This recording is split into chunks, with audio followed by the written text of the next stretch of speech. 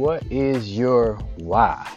When you watch these stories, these backdrops of these great professional athletes, or any storyline where you see somebody doing a significant thing in life, they have this why. You know what I mean? Some people, it's for their mother because their mother didn't have what they felt they should have, or they watched their mom work 19 jobs, a lot of jobs on a serious note, work these hard, strenuous jobs. And for some people, the motivation was who people said they wouldn't be and what they couldn't be. And for some, they just aspired to make a difference or do great things, and they had a reason behind that, though, because of what they seen around them. They felt they could make an impact. What is your why? And when you come into Christ, it's an interesting thing, because as God begins to clean you up, and begin to work on your heart, because it says, blessed are the pure in heart, for we shall see God. I believe is in fact implying, not just from an eternal standpoint, but from a right now standpoint, that if our heart is pure and everything we do, we can see God. So as we move forward in this life, allowing God to clean up our heart, and show us our heart and change our heart and mold our heart, and to ultimately begin to have a heart like Him, you begin to understand your why might not always be a good thing, right? Like what motivated you, the lack of or a negative situation, it might get you so far, but it's a place in Christ where, ultimately He doesn't even want people to motivate you. He don't want what this person is not doing to motivate you, or what that person, I guess, in fact, is doing to motivate you. I mean, those things are fine, but He tries to put you in a place where that's no longer your foundation. Like a lot of people find themselves motivated by people, and we say we don't. It sounds good, but the clothes we wear are in fact deemed cute or attractive based on the people we're around, who we are in fact trying to impress. The things we say or don't say, like for me to be a preacher, I would have to, at times it'll be a challenge for me to not base what I do on the applause of people. And we think because a lot of times people applaud us or give us affirmations of positive words or encouraging words, that's our why must be intact. But that is not always the case. Not saying it's not the case for some situations, but it's not always the case.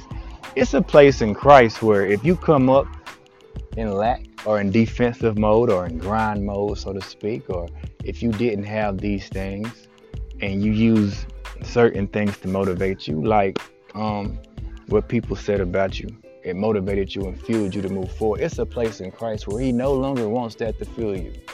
He no longer wants people to be your reason, your motive, or your inspiration. He solely wants Him. That's it. To motivate you, to drive you, to be your driving force. He doesn't want you to look for the applause of men. He wants you to look for His applause of you. For Him to say, no, I'm pleased with you. And now I say these things, but it's interesting. You got to put yourself in a position to be able to see God and hear God, and know Jesus Christ is with you every day in His manner. And what comes with that? Easy. It's love. You know what I mean? You're just more understanding of people. You're more in tune with people. You're more sacrificial towards people. You have no problem giving up yourself for people. And it's not like you're doing it for people or for their applause, but you're so in tune with Christ and walking with Christ that you don't even really realize you're doing these things. You know what I mean? So when they say we don't wrestle against flesh and blood, we say these things, but it's true.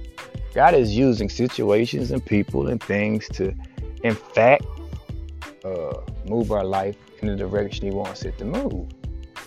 It's just the truth. And so it's like, your why has to be Jesus. So your why, from a worldly standpoint, it'll get you so far, and you can use it for so long. And some people try to run back to it when you get so far out there on that water. You don't like your new whys because you begin to feel things that Christ would feel. And you begin to see things God would see.